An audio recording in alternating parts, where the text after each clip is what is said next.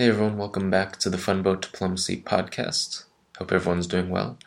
Not much has been going on with me, but last night I got to witness for the first time the Eurovision Song Contest, which I'm not exactly sure how it works. To me, it kind of seems like some version of American Idol, but in Europe. And other countries around Europe, including Australia, but it's actually older than American Idol. So it's better put that American Idol got inspiration from Eurovision probably at some point in the early 2000s, and then they started their own singing contest. And this is a singing contest where a whole bunch of countries battle it out and see who has the best original song sung by one of their home musicians, and the music was quite uninteresting in my opinion. The visuals were mildly satisfying at some points, and the jokes that they made were pretty terrible by the hosts. But overall, it was an okay experience. It was just fun to be with all the people who I'm studying with, just to see what it's like to experience this European phenomenon with them. But otherwise, I wouldn't have been watching this show that I don't derive any sort of benefit from. I don't enjoy very much this kind of thing. And what was interesting this year is that Israel won. It's not part of Europe, so that's interesting to me. And also, the song was not that good. Most of the songs in the Eurovision contest that I saw weren't good, but this one I thought was particularly bad. Maybe I need to give it another listen. Probably I won't. But also, there's this weird visual. It's this larger set Israeli woman singing in like a kimono, and all these like Neko cats in the background, like the ones that they have at Chinese restaurants where they're like waving their paws. So I don't know. It was kind of a weird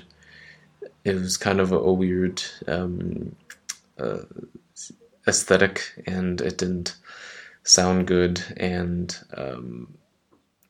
it's very much a mystery to me why she would have won this contest with all these other like quite good singers. But anyway, it's not really my game. I don't have any sort of stake in it. Just interesting to sit there along with my classmates to see it. Anyway, this week's episode was all over the place. It was with my friend Stavros, who I met in San Francisco while I was over there a couple of years ago, and he was traveling through Europe and decided to come visit me here in Poland. And he's the only one who's done it so far, so shame on all of you who haven't done it, but thanks to Stavros for coming, and thanks to him for being on the podcast. So please enjoy this week's episode with Stavros Anagnou.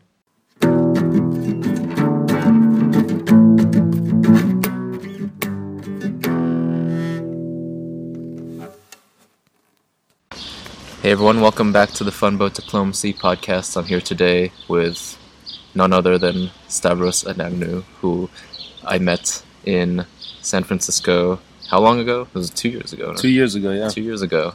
Now he's visiting me in Poland. Welcome, Stavros. Hi, thanks for having me. Yeah, so update us on your life, because maybe people have heard your other podcast, and neither of us remember what we fucking talked about in that episode. I think I was all over the place because I was just traveling around. Yeah, you were. I think at the time I was in Indiana. In Indiana, and I just found out that I could do my assignments online, and those cheap flights with the Spirit from Chicago O'Hare to San Francisco. Mm-hmm. So I'd just go in the middle of the semester for like 2 weeks at a time. How much were flights at the time? Dude, it was like $80 one way, which is kind of expensive to do 2 ways. But it's far. It's good. It's really far, yeah. I went from LA to Seattle for $70 with Spirit. They do good deals if you book at the times might be a bit shitty, but like it's worth it. Not a problem for me. Especially if you're staying there for like a while, then it doesn't matter if you're a bit sleep deprived one of the days. For sure. So I do that. Then I went back to my university. So I was at Purdue University in Indiana. Then I went back to Sussex in Brighton in England. Finished my degree. Wrote my thesis and stuff. So I did a summer project on ant evolution. Did we talk about that at all last time? About ants? Maybe a little bit. I was definitely interested at the time. Yeah. We talked more about human psychology, I think, though. Mm-hmm. But you since then have gone to Africa to study ants. So the second ant project I did was it was right at like crunch time at university, and they messed up our deadlines. So we had this Africa trip, and on the day of our dissertation, we had a presentation and a 3-hour seminar, and it was worth like a quarter of another like quite big course. So that was really stressful. There's people inside that seminar room. This was right after handing in the dissertation. We gave their presentations and they've been awake for like 48 hours. There was like zombies giving presentations, just buzzed off coffee. It was really sad. And then the next day after that, we had to hand in our. That same day, we had to hand in our proposal for what we were going to do in Africa, like 1,500 word, just like this is what the project we were going to do. And I was so tired of writing. I asked if I could do a documentary instead of write a report in Africa. And in the end, they made me. They made me do a documentary and write a report. You fucked yourself. Yeah, I fucked myself a lot. But it was really cool to do a documentary. We did on the Megaponera analis species of ant. It's also known as the Matabele warrior ant. So it's named after. I'm not sure which way it goes, but I think it's named after a warrior tribe. So what they do is they have scouts that go out and find termite nests, and they eat mainly termites. And then once they find a big termite nest, the scouts come back, and then there's basically come out they march like an army together to the termite nest and completely obliterate it. Like the big termites, the big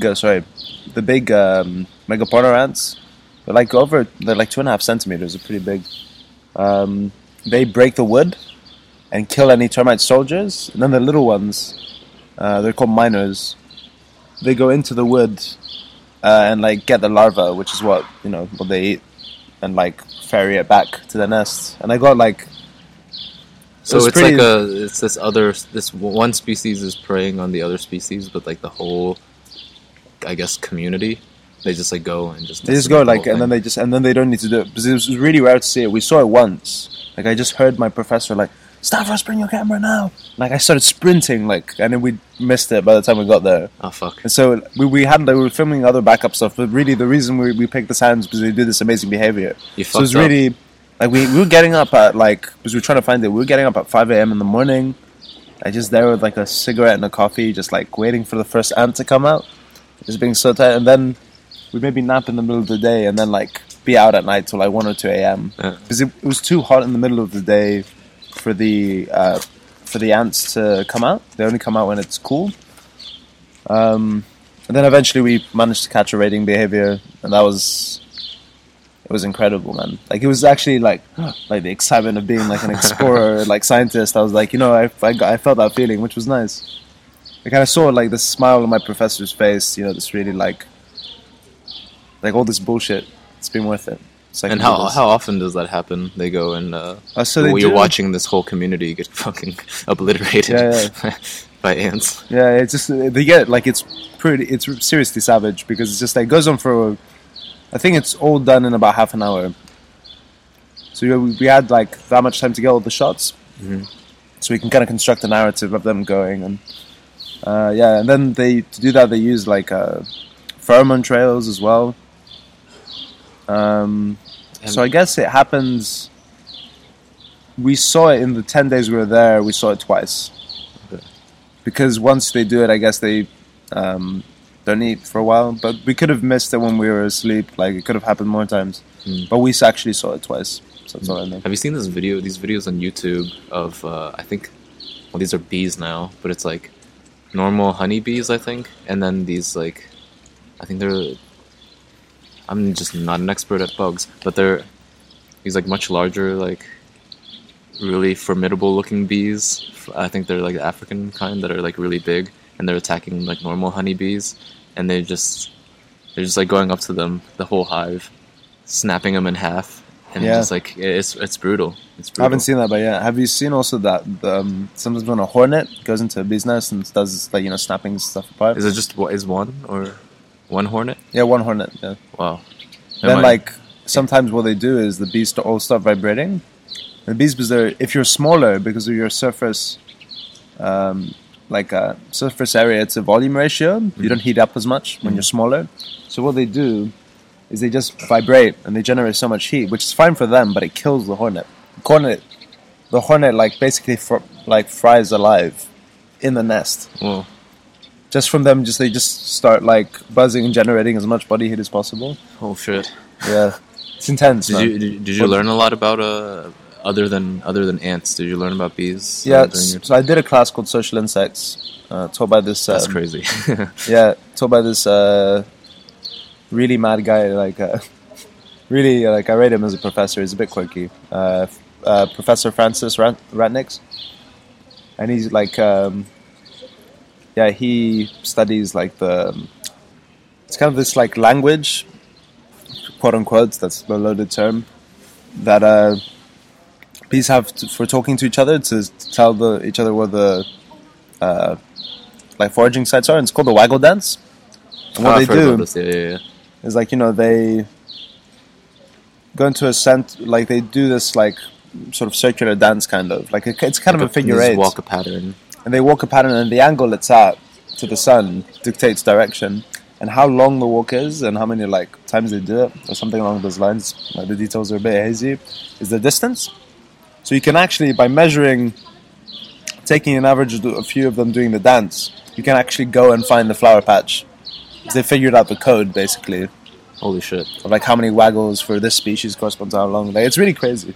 It's really like these animals, even though they're very simplistic on an individual level, the stuff they can do together is incredible. The collective intelligence. Have you seen this Black Mirror episode? Do you watch Black Mirror? There's that episode with the little bee robot drone things. Oh fuck yeah! Yeah, that's terrifying. Yeah. What kind of truth does that have? Is it?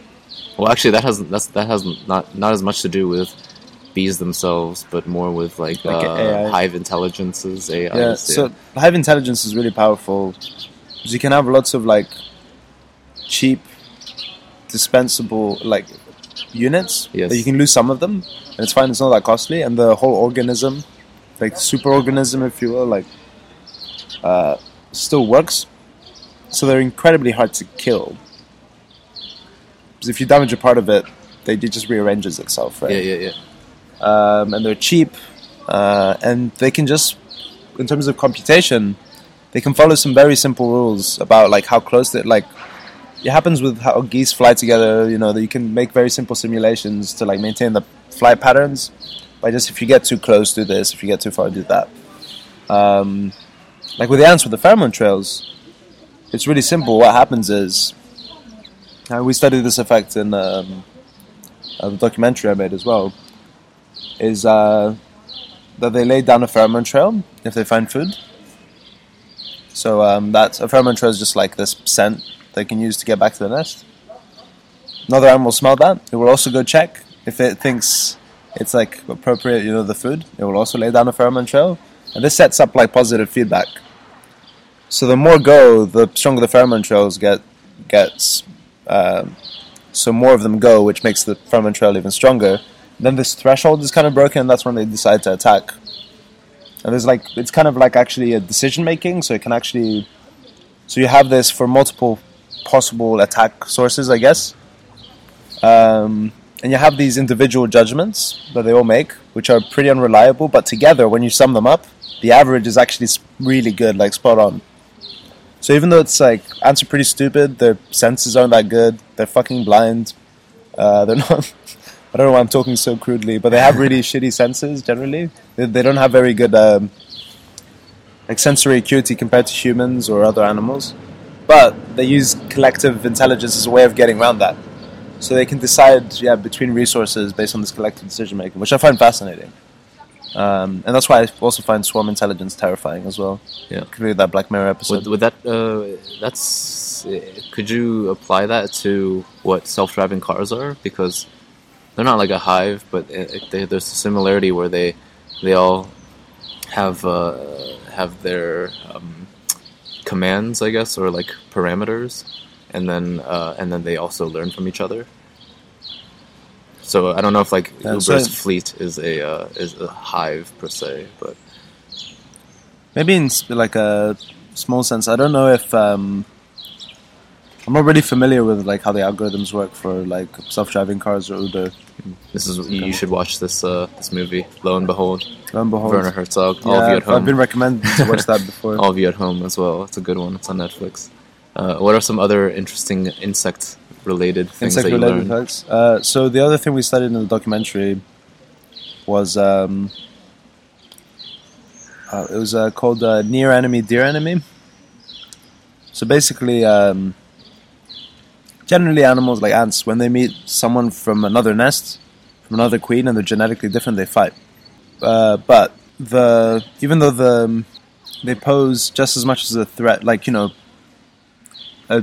let's say you have a nest that's over there, like say like 10 feet away, then a nest that's 30 feet away, and this is quite a big distance for ants.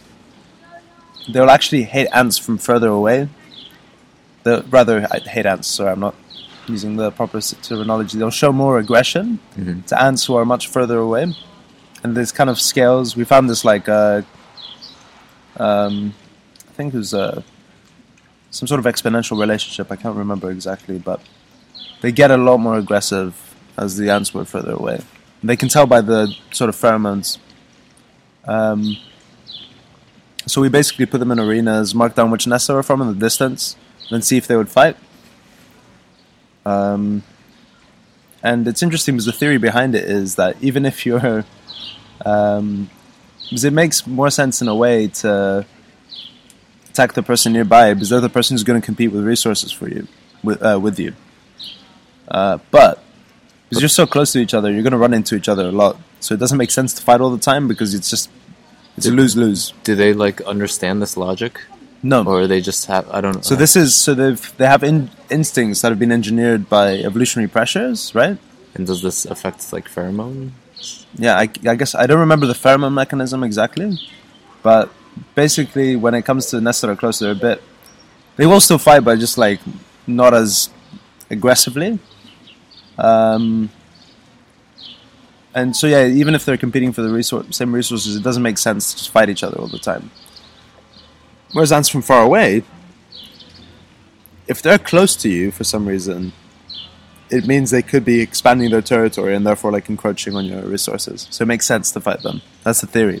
So it's kind of this like cost benefit. So is it like natural then for creatures to kind of distrust and be aggressive towards foreigners? Yeah, that's the thing.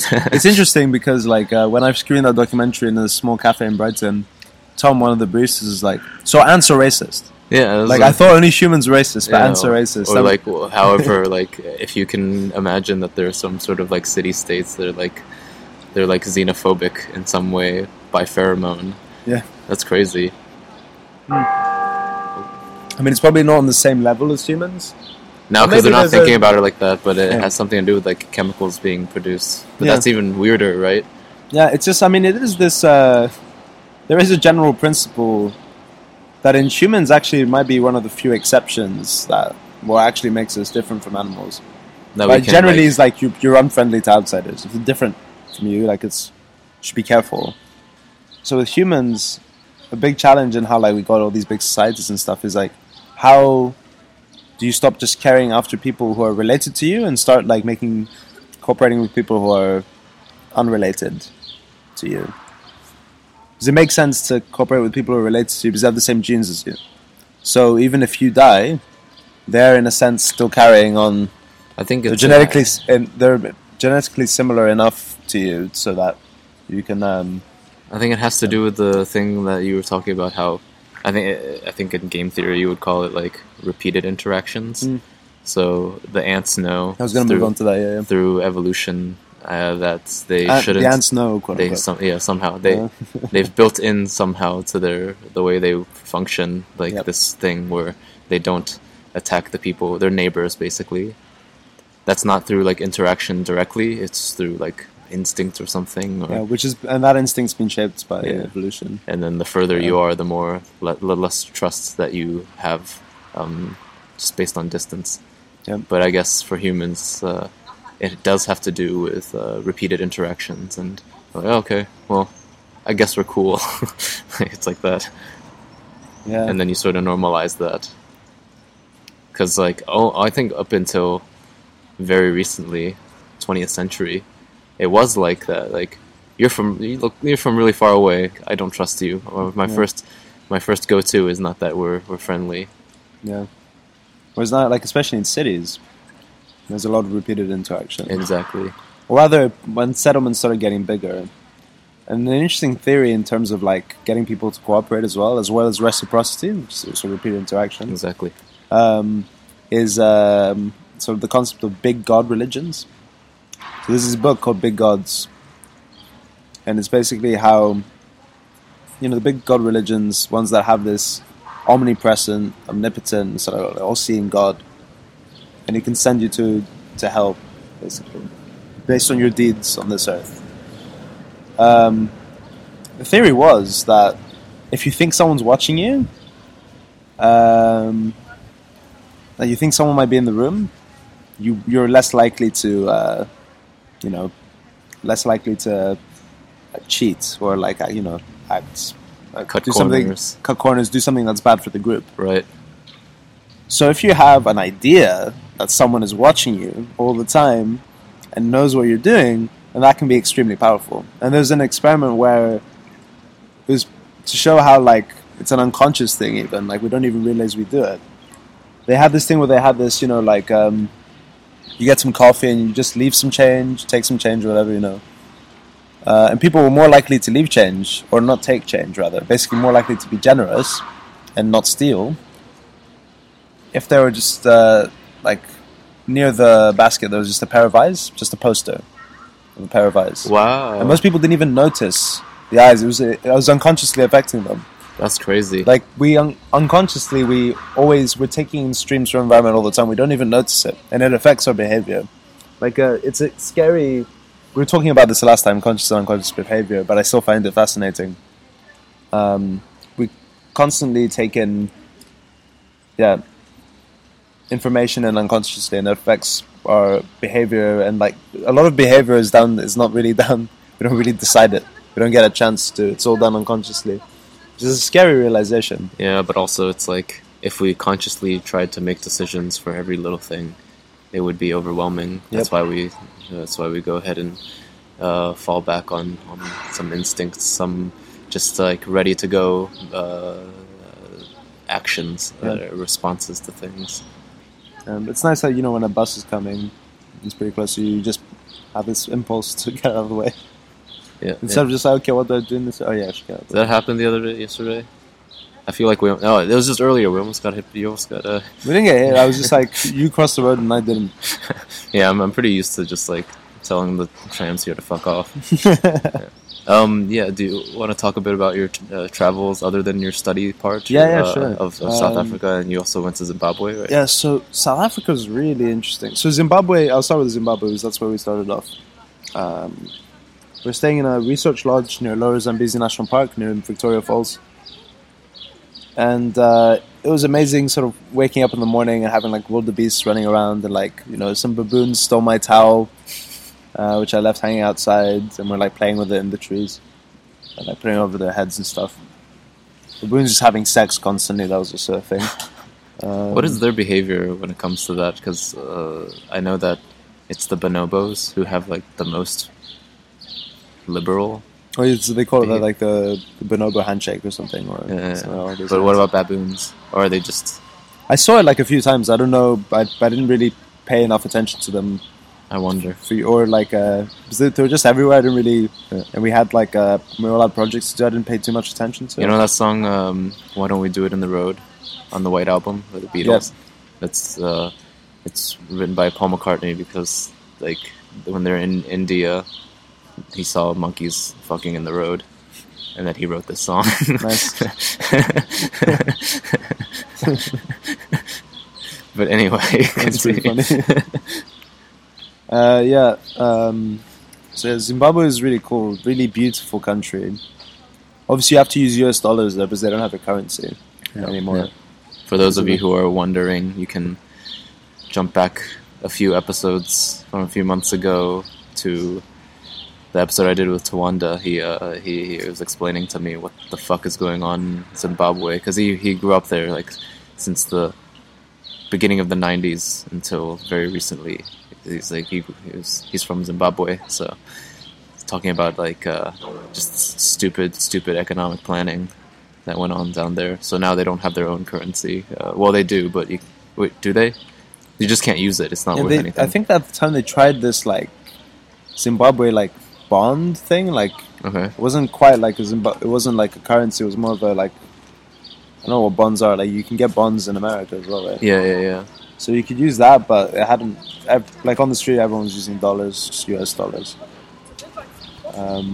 But you might get the way that a professor of mine was talking. It was like you could give in one currency and get change in a different currency. Oh, really? Yeah, but you got dollars back, right? Yeah. Yeah, because the professor was saying that he was there and he was like giving US dollars and getting like Japanese, Chinese currency back, like whatever they had. And I don't know how I don't know how they calculate how much change you should get. Because that must be so complicated. Yeah. Other than that, the people were really nice. Country was beautiful. Just amazing, like, you know, seeing elephants off in the distance, and just like there was a lot of just people being in shocked silence. Were you ever afraid of the wildlife? I don't think I ever got really scared. There was some people with us that got really scared. And like we were told beforehand, like, or at least I was around for it, that you should, no matter what happens, trust the driver. They know exactly what they're doing. They're really experienced. Even if you feel scared, like you're in safe hands. And there was, I can't remember if it was an elephant or something else, like in front of us, and we just stopped and we're like having this amazing view. And we're all quiet. And the two people in the back started freaking out. And they're like, turn on the engine, let's go. And then like the animal got spooked. Yeah. And then it was like actually like turned into a bit of a dangerous situation. Yeah. But I get it. They're scared though. Like it is a scary thing to, you know, most of these animals can kill you if they want to. That's what's freaky about Africa. Yeah. Also Australia. Yeah, I mean, as long as you're careful, it seems fine. But there is a risk. Yeah, elephants don't give a fuck. Like we think that they're these like benevolent, plant-eating, like gentle giants. Most of the time they are, but you get in their way, they don't give a fuck, and they're huge. Are they the biggest land animal? I think they are, right? Can't think of a bigger one. Yeah, I think so. Like land mammal for sure. Anything else you saw in Zimbabwe? So I'm trying to think. It's actually like. How long ago was this? A year ago? This is over a year ago now. Okay, maybe that's stretching your memory. Huh? Yeah, it's. So you gotta take pictures, man. So I take pictures. Like I have pictures. They're just not. With me currently. Like I take pictures constantly because my memory's dog shit. So there's like no way I can. I could bring up like memories if I didn't have the image in my head taken through my camera. Yeah, it's true. Like I think I do take some for posterity. Not so much that I like forget, remember it all through a screen, but enough so that I can look at something and like it would jog my memory. So let me look very quickly. Oh, this Zambezi beer. That's Any good? Zimbabwe's own beer. I mean, it's fine, but I like the novelty. Maybe it's like the beer here. Was it? Is the beer in Poland any better? It seems about the same. Pretty tasteless beer. Yeah, tasteless. Oh, it's an elephant. Yeah, it's elephants. Like it's just how sort of like majestically they move as well. Let's get them while they're. How close were you ever allowed to get to elephants? So this was interesting. This was when we were in the national park. We didn't get that close, and when we went to the more safari kind of places, and Zambia, we went to see like how this NGO handled, sort of reintroducing things into the wild and captivity compared to being, in the national park. And in captivity, elephants would get really close. They'd even, like do tricks and stuff. The driver would like bang on the hood or whatever, and they do stuff. But it didn't feel nearly as exciting. And I actually preferred where I'd be quite far away. Like when maybe it's 50 wild. meters, and it's wild, and you see, like sometimes we saw like at night with just like we went out for a few night safaris, and they just had these red lights. Mm-hmm. And I just saw like a hyena staring right at us, like with this like hunched back kind of, and you see the red flashing its eyes. It was maybe 3 seconds, then it went away, but it was incredible. Cool. Like it felt so spooky and so. Did you ever see more hyenas? Yeah, we saw a few. I mean, that was the thing, is like don't go out at night. Oh, jeez. Oh yeah, don't go within 3 meters of the river. We had a river at the bottom of where we were Is it staying. because of hippos? Hippos, crocodiles. Jesus. Like it's just like, and there'll be something hidden in you won't see it, and it'll wait for you, and then Yeah, hippos kill more people than lions, I think. because you think like, oh, hippos, they're not aggressive. They can be very aggressive. Yeah, I mean, look, their jaws are huge. They scare me. And hyenas. You watch Lion King. They look small because they're compared to lions in the shot. Hyenas are like large dogs, basically. And then they have this weird reproductive thing where the females have to give birth through this like weird. You know about this? This like penis thing. It's right? like a penis, like birth canal. So they almost kind of have like bigger dicks than the males. Really weird. This is when we found like an elephant, because we heard like some bumps in the night, and an elephant had actually come into the lodge where we were staying. So that like shit behind and like destroyed a tent. Whoa. Yeah, Wait, how big was your lodge that an elephant could come in? pretty big. I mean, this is the kind of like, this is just one area of it. Like it is like right near the national park. Let me see if there's the baboons. And then down there at some point. But during this whole time that you were... It's them having sex. And then like one of them chases them away. We just like saw this. You see something that's just like. During your whole time there, you were mostly not in urban areas. When I was in Zimbabwe, yeah, I was in urban areas almost. I didn't go to Harare, for instance. Uh-huh. But then This is the view from where I was staying. There's just the river down there. yeah, so you were based in your studies or your research was based in Zimbabwe. Yeah, And then you went to South Africa. So we flew in South Africa, and then we had like so our project was to be done in Zimbabwe on terrestrial animals. So people doing all sorts of stuff, giraffe social behavior. There was one that we kept on. When we were getting drunk, we kept on repeating because they called the project "The Landscape of Fear," and it's just about like predation and like like the topography of that. And then just like one of the people on the coast was like, "The Landscape of Fear." And then we did this. We stayed out, and this on the way to like we stayed for like a night watch once. Oh, you don't have it? No, I think I took pictures on my camera, but here it just got really dark, and we just used like special like flashlights and like night vision stuff to see like elephants get really really close because it was dark. We just had to be really quiet. And then we had a barbecue beforehand, as you can see. It's pretty sweet. Did you barbecue that cricket? No, this is just I saw like just these are tiny ants, but they're dragging the cricket. These are really small ants. So they're trying to eat that cricket? They're trying to drag it back to the nest. And These is are it the dead or is it? It's still a little bit alive. Wow, nature's fucked. I have to be really careful with showing people this footage because I don't realize how desensitized I am.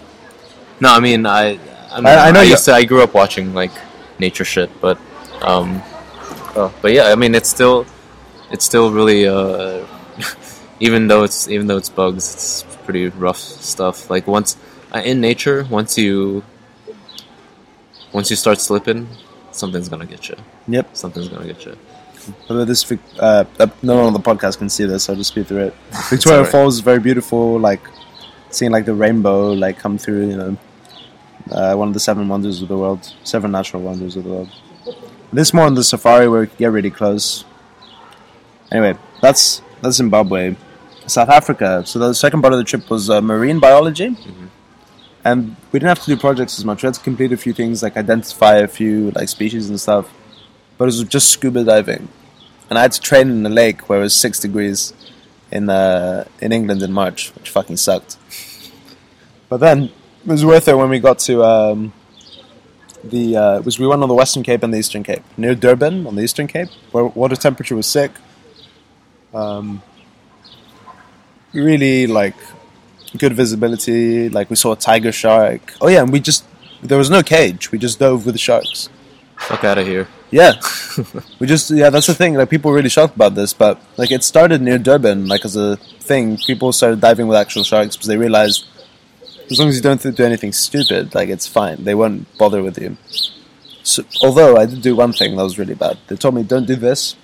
Like always use your feet, your flippers, because when you do this, you look like kind of creates this flash in the water, and you look like a seal. And I started doing this at one point, and I see this like I think it was a bull shark just started like looking at me and started investigating me, and the instructor came over and just like put my hands down, and she's like, that is terrifying. Yeah, and I was like, I don't know why I didn't freak out in the moment. I was fine, but afterwards I thought about it. I was like, I was fucked. Yeah, I didn't realize how big was. Like, we had to sign a waiver, obviously. How big was the shark? Big, like it would have fucked you up. 2.5 meters. It would have fucked you up, right? Basically, yeah, for sure. Oh Jesus, no, not for me. I would prefer, if I'm gonna do that at all, prefer the cage. Okay. It's me with some lions. So dude, man. The NGO we went to see, so these are the lions that... Is this safe? I don't think this is safe. It's very, like, they had a stick and they said if it turns around, because they're meant to be facing forward, you hit it in the head, right? You have to show dominance. That's so savage. And you tap to see, yeah, you have to be really, and like, it was really like, I really trusted the guides and stuff, but it did feel really scary at points, because, so these are captively raised ones, so the way this program works so they kind of behave like cats, like... Kind of, I don't know, pretty, They still have the lion programming, but they know that humans are they don't have to be, they will be fed even if humans are hanging around, right? Yeah, fair. It's not something maybe like I guess so. They're definitely more tame than wild lions. Yes. But the way this program worked is that they'd have one of them, breed them, and like, so they have ones bred in captivity. There's like a huge lion shortage, like it's at the moment. And then they do the second generation will be bred in a semi-wild environment. And the third generation, which was raised in the semi-wild environment, they'll be released into the wild, set up their own pride.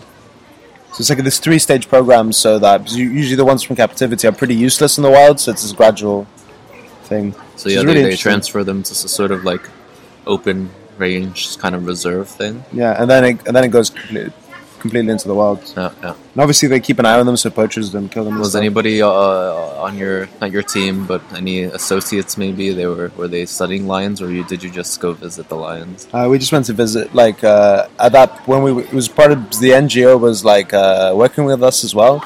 So they also got to see their facilities and stuff. Yeah. Oh, damn, there's a lot of kids these days. Yeah. There's a lot of school trips here. I guess it's a good time of year. And was there anything outside? Oh, there's that. Did you go to Cape Town? Yeah, Cape Town, yeah. How was that? So I was there for a week. Stayed in a nice hostel. Nearly got mugged. Someone tried to pull my phone out of... Like, he asked me for money. I said no. And then he tried to take my phone from my pocket. On the street? Outside my hostel. Outside the hostel. I bet they're like used to that. They're used to like preying on tourists and stuff. Yeah, and I was like really like, I remember being really angry and like shouting after him.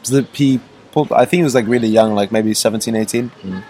So like he wasn't that good at it. So like he kind of pulled the phone out, and then like I kind of turned and he dropped it. Like I'd come back from like a wine tour, so I was really drunk. Yeah. So I was like really like he picked a good target, right? So yeah, Stellenbosch, the wine tour was really good. Cape Town, beautiful, but inequality is disgusting. Especially I went out to the Cape Flats, so it's sort of like it's kind of similar to like the favelas in Southern America. And it was through someone I met in Durban. They said like this person will give you a tour, and they just put me with someone there from the community. He just took me around, and there's people staying in like shipping containers and like just still sheet stuff. And I was just going talk to them, and they were just very happy to talk to me and show me how their lives were, and they're like, just appreciate what you have. That was just the message. What was it like? It was just people around fires, like a little community, and just people lived in shipping containers, quite literally. Like they all lived. It was pretty harrowing, and it's most of them, were moved from District 6. So if that sounds familiar, it's because District 9, which is set in South Africa, is based off that. Yeah. Except instead of aliens, it was real black people. Yeah. So, it was pretty harrowing learning about all of the apartheid and stuff, and seeing that a lot of the segregation is still there. Like, so you got desegregated pretty recently, so there's still a lot of work to do, and there's still a lot of tension. Like, this black homeless woman who asked me for some money, she said to me, like, when I said no, she said, like, oh, fucking whitey, like, you come to our country and, like, you think you can, like, go around and stuff, you don't give anything back. So, like, the tension's still there, like, not that it isn't in other countries, but especially South Africa. And it is dangerous in certain areas. Like, be very careful when you're there. It is fine most of the time. Actually, once I was getting an Uber from outside a club. Very good and cheap clubs there, actually. Fantastic stuff. Really good, really decent techno. I came out of the club and this guy's like, do you want a taxi? I'm like, no, I'm good. He's like, did you just call an Uber? I'm like, yeah. And he's like, we start talking. And he's like, Stavros, I like you. But, you should be careful in Cape Town. It can be dangerous. Someone might try to check your shoe. I kind of look at him and he's like, you don't know what that means? Starts laughing, like, let me show you. And I start getting, like, I get a bit guarded, and he's like, don't worry, like, I won't do anything to you. And he says, like, people would be like, oh, let me see your shoe, like, your shoelace untied. And then, like, he comes back up, and my phone is here, in his armpit. What? And just the sleight of hand, and he said, and gives me back my phone. He's like, be careful. If someone tells you to look down, don't look down. Keep walking. That's incredible. And the next day, it happened. Someone was just like asked about your shoe. He's like, "Hey, do you want some weed?" I'm like, "No, I'm good." And he's like, "Hey, what shoes are you wearing?" And I became very conscious of my pockets. And he starts laughing. The guy's like, you know what I was gonna do, It's like a different world, man. Yeah, I don't know what that would be like. I've never been. But it's weird. Like certain parts, like of Cape Town, like it's like San Francisco. It looks very similar, topographically, and it's just beautiful. And like some areas. What was the name of it? There's this really fancy beach area. Should have my friend Jody on the podcast. She is from there, and she'll probably give her more. I was there a week, so she was talking to me about how it's getting weird there with land distribution with white people, and how I think what are they trying to do? They're trying to. Well, neither of us are experts, I guess. So it's whatever, but it's like they're trying to reclaim land from the white landowners and give it back to black locals. They're all locals. Like this is the issue. A guy I talked to on the plane, and like some people I talked to, there is a lot of like, sort of like white guilt. Firstly, and secondly, it's similar to America actually. And secondly, there's also this kind of like, well, if you're black now, it's easy to get a job. Like that kind of like rhetoric. Like if you're like a young white dude, like it's really difficult. I don't know the facts on this, but that seemed to be a sentiment that was around, and there was like this subtle resentment as well. But I say like in South Africa, the social problems are a lot worse than America. I think the scars are a lot fresher. The wounds are a lot fresher. It's pretty harrowing there, especially like one of the days I met this guy Patrick. He worked for an NGO that found entrepreneurs in disadvantaged communities. And he took me to this place called Mzoli's, which is in one of the Cape Flats little settlements. And we met one of his clients, or one of the people who's helping out was a clothes designer, but lived in one of these favela type things. Mm-hmm. And you go and get your meat, you choose it, they fry it up there. They give you a bowl, you take it outside. You pay, you take it outside. They have this little bar area, and it was a Sunday. And like, even though the people there didn't have much, they knew how to party, man. Like, it was like a whole day party. And I think, honestly, that's when I learned how to properly enjoy dancing. Like, I enjoyed it before, but something clicked after that. there's something about whether it's the life in Zimbabwe and the diversity of animals and insects and plants you see, or the life in the people, like, you know, down in the Cape Flats. Like, it's something about the energy of Africa. Sorry to use that really vague, half-baked hippie philosophy term, but like the energy of Africa was incredible. I really like it. I took it back with me. Like, it is. There's something really cool about it. People there are so grateful, even though they don't have much. I feel like it's a lot of these places where people have very little, yeah. And there's, of course, a lot of hardship. But then somehow, it seems that there's a lot of joy. Like, yeah. they have like crazier insights than we in the, let's call it, developed world, more developed maybe. Economically developed, perhaps. Yeah. Somehow we miss some things. Yeah, there's also like also the same thing. I don't want to spread this misconception that Africa's, you know, like starving kids and stuff. Like, in Zimbabwe, it was bad, but it wasn't that bad. Like, it was like society functioned to a certain extent. Like, and in Cape Town, like, I saw it as a world city. It was, you know, it was incredible, really clean most areas. Don't they have a spin-off of Burning Man there? Yeah. I went to a fundraiser for that when I was there, and it was this funk band playing. That's how you know that's how you know South Africa's over. No, I don't know. I'm joking. Were you making like a hipster jab though, or was it more of a? Yeah, exactly. Okay, all right, exactly. Yeah. The funk band is raising like the equivalent to Burning Man. Yeah. But yeah, it was really, Cape Town was a really cool city. I definitely recommend to anyone to go. Really unique vibe. People are really nice. I really like South Africans. It's what blows my mind is that it's like such. I mean, you look at the map. You never like. I don't really consider that much flight distances and times, north and south. I usually am going east to west. Yeah. But like, the distance is like, how long does it take to fly there? From London, it was direct flight was 11 hours. So it's like flying directly from London to before California, right? No, it'd be like flying to Chicago or something. No, Chicago's like 8 hours.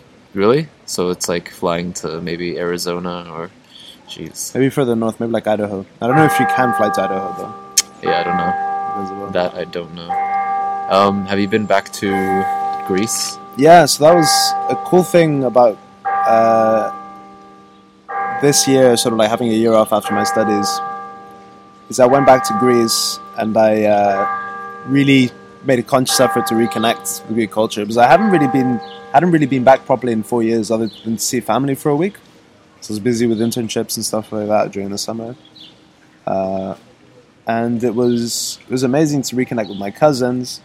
Turns out we had a lot in common. We and one of my cousins both write poetry. Like the other ones, like we're really into the same like sort of like social circles and stuff, and to get reacquainted with the sort of like the humor of Greece and like which is really stupid and really in your face, whereas English humor is really subtle and really clever. Greek humor is like to give you an example, this is my cousin's dad, this is my uncle, and he knew this guy that owned like fucking hell. He knew this guy. It's the best. No, it's nice. I actually like having like church bells go off on the podcast. So, yeah. It's like it gives it like a more authentic feel. Yeah, but anyway. Anyway, so this uncle, he knew like a guy who ran like a few like bakeries, like it was a fairly big chain at the time. And this guy would always smoke cigars, the owner, and my uncle knew him and was friends with him.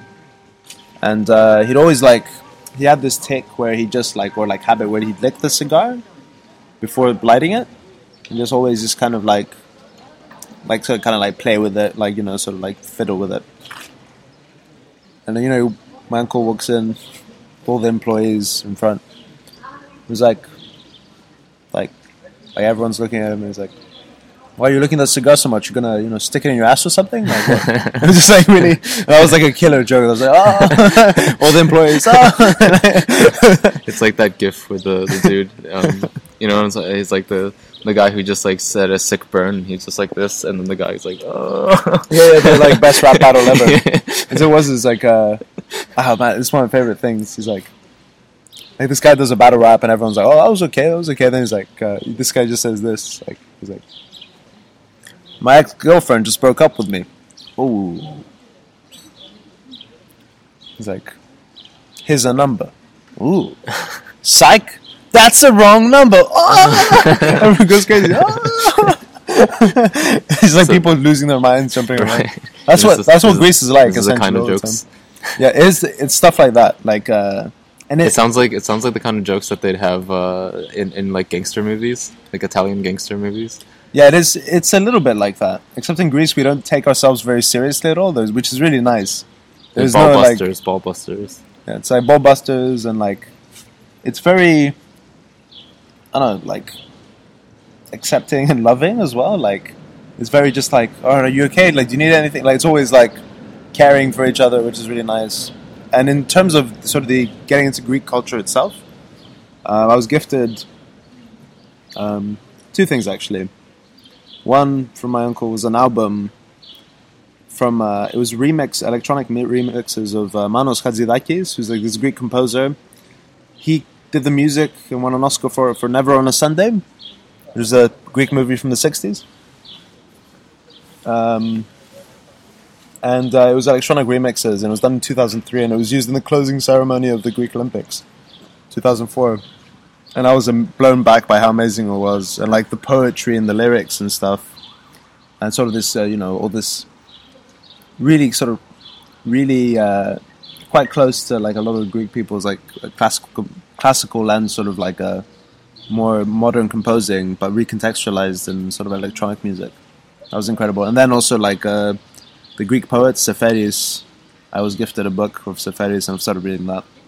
And also I got into rebetiko music, which is really interesting. What is that? Rebetiko music. What's that? It's a very specific type of Greek music that emerged in the early 1900s. So there's a bit of history about this. So, end of World War I, Ottoman Empire has fallen. Greece gets a bit top heavy, right? Balkan League and stuff. We're going to expand into Turkey, or what is now Turkey. And like we're going to take Constantinople. We're going to take Smyrna. Where's Bulgaria in all this? Bulgaria is like helping out, but Greece was like leading the effort, I think. So they're both like teaming up, kind of. Yeah, I mean all the Balkans were kind of like fuck the Ottoman Empire, but Greece especially like we want to make this ours. Yeah. Like Greek, big time in Greek nationalism, and Kajuk the Turk, the guy whose modern Turkey is named after. What was his name? Ataturk. Yeah. He just waits for Greece to stretch out their supply lines and does a massive counterattack. And it was terrible, like, especially Smyrna and Constantinople, which are now Izmir and Istanbul. They used to be these sort of semi-autonomous, multi-racial, multi-ethnic, multi-religious societies. And then after that, like, they said, we need to separate the Greeks and the Turks. How do we do that? Because like it's kind of hard to separate the nationality. The cultures are so mixed up and intertwined with each other. I can't remember who decided this. I think a lot of Western nations got together and they're like, we'll do it by religion. Or Muslims to Turkey, or Christians to Greece. Job done, right? Oh my God, this is like always the solution. This is the 20th century solution. Yeah, so obviously, right? There's some Christians in Turkey that were very Turkish and had lots of elements of Turkish culture. So it wasn't that easy, like of course they would just neatly line up. So when they did this population exchange, I'm talking millions of refugees in the slums of Piraeus, the port town. It became sort of like a really dangerous area. But they brought 3 things with them. They brought pain, music, and another thing imported from Turkey, hashish. And all of these 3 combined with local Greek culture and Greek music to create what is called the Greek, like it's called the blues of sort of Greek music, right? So it comes from like the underclasses. Mm-hmm. It was usually played in hashish dens, and a lot of the songs are about getting high. And like some of them, or they're about like deep, really painful experiences. This early 1900s. It's early 1900s, cool. And it sort of kept on going through the 20s. It was made illegal by Metaxas at one point. So they had, so you had the bouzouki, of course. You had the zura, which is like a even smaller one. Then you had this really small one called the baglama. And the thing with the baglama, because it was illegal to play, because it was small, it was like this. You could hide it under your jacket if the police came. Because basically they associated you, they called them mages or alites, like people who usually play that music were involved in drugs or in crime. So they just, if they saw you with it, you were like, smash it over your head and put you in jail. Right? Yeah. It was pretty intense. So the baglama as well, the other thing is you could play it in jail because it was so small, you could have, even with handcuffs, you could still play. So it was like an outlaw thing too. It was an outlaw. So it was born. They say it was born in the hash dens in the jails. So it's like the blues and like badass country all in one. Yeah, pretty much. Yeah. In terms of the spirit, in terms of the music, spirit, it sounds like almost psychedelic. I'd argue it has a lot of like Eastern very scales. Dark sounding. Eastern scales, like very. I gotta check that out. The dark side. It's really I fell in love with that music. There's a great movie with subtitles on YouTube called Rebetiko, which is about sort of the birth of this music, and like into the 50s and 60s, it got popularized by people like Tsitsanis, who turned into Laiko music, which was a more pop version of Rebetiko, basically. Is that a documentary, the movie? So there's a documentary which is like 6 hours, which is really in depth, and I don't think it has English subtitles, sadly. But there is a movie it won the one you mentioned. It was runner-up at the Berlin Film Festival in 1984 for the best movie. Oh, cool! I really recommend it. Really great music in it as well. Even though it's not all the Rebetiko stuff, it's been written for the purpose of the movie. Fantastic, really good. So. When I was in Thessaloniki, actually, a guide who took us around, he took us to Titanis Square. Titanis was one of the big composers of Rebetiko music and the great popularizer of it. And he played music to us. And then later that evening, there was a big party to celebrate Titanis' birthday, or to honor him. And they had, Rebetiko musicians, including the person that Titsani gave his bouzouki to, who's still alive, and is like considered one of the best living, still alive Rebetiko players. He played as well. Thessaloniki is a cool town. I got to visit there as well. You've been there before, or this is your first time? The first time. What's it like? So it's a lot more Byzantine than Athens. So there's a lot of like Byzantine buildings, which is sick. That's rad. And then you have all the ancient stuff and the Roman stuff too, and it's all really small. It's like sort of similar to, how do you pronounce the city's name again? Wrocław. It's similar size. And you have like this castle at the top where you have an amazing view of the city, and people just hang out there in the castle with a few beers. Then you have the bottom, which is sort of just like this poor area which people just hang out in. Lots of musicians, lots of Antifa, lots of punk people. You constantly hear music in the streets, people busking and stuff. If you're into that, that's a great place. And people playing even young people, the Rebetiko songs, even though the heyday of it was 1930s, young people are still really into it. There's something so like... Everyone I know, like, who's just a little bit into the arts is really into Rebetika. Like, it's very... The music is very powerful, it's very emotional. It's very cathartic. It reminds me of... You've never been to Portugal, right? No, I haven't. It reminds me of Fado, which is, like, kind of the similar feel. Not exactly the same, but I'm surprised that people... It's not just old people who like to listen to it and go to the Fado bars and listen to them singing it, but young people will, like, go and... You get a glass of wine, there's a couple little appetizer things, and then you... That's it sounds like Greece. Like, you have the wine, mezedas. It was great. Yeah. Well, the other thing in Thessaloniki, there's this thing called the Kamara, and it's this old arch that's been left. And it's kind of like where young... Like, I met up for a date there. Like, it's kind of like where young lovers meet. And it's a really nice... It's near the center of town. It's like this whole thing, and you just have lots of, like, people waiting for their, like, prospective dates. And it's really, like... There's something really traditional and sweet, yeah. It's just like, and it's an obvious meeting point in the city. It's like, I'll meet you there at 8 o'clock, Yeah, it's like before there was digital messaging. I guess that's how it went down. Right. Yeah, I guess so. It was just like a week earlier, meet on Friday at... Yeah, you ever wonder, like, people, how people ever made plans before being able to send texts and stuff, or even giving a phone call? Like, how the hell did you do that? Meet at the train station. You got to be there. You're not there. I don't know what the hell to do. I can't contact you. Yeah, especially because I'm always like a bit late. So I'm like, I'll be 15 minutes late. Like, to be fair, some of my friends in the UK don't have mobile phones, either through choice or just because they can't be bothered to buy a new one. Yeah. So we'd say, like, when they're at home, it was okay, maybe here, and like, there's no room for error because that's like me. I can't. I don't have service on my phone. So like, we have to meet here. So that was kind of refreshing in a way. But yeah, it is. I did like getting to sort of bring this around to an end. I guess the other bit's just discovering there's lots of cool hangout places in Athens with great views and cool places to sit, and yeah, it's like, but generally, like, I really like another big part of this year is reconnecting with. Well, being Greek. you're from Athens, right? I'm from my family's from the south, from You said close to Sparta. You said. So my mum's from Mani, which is close to Sparta. Not considered a very nice place. My dad's from Arcadia. So many times in Greece, my mum's gotten out of a ticket.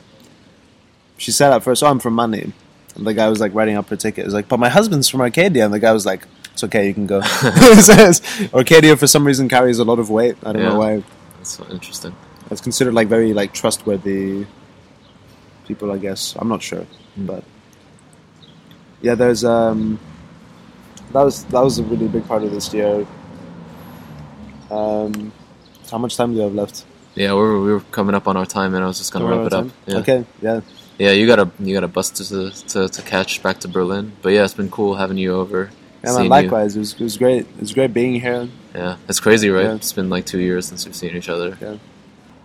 And we'll see each other soon in the next year, because I'll be in Germany and you'll be wherever you are, and it's easy to travel around Europe. So yeah, sounds good. See each other. Thanks for being on the show. Thank you.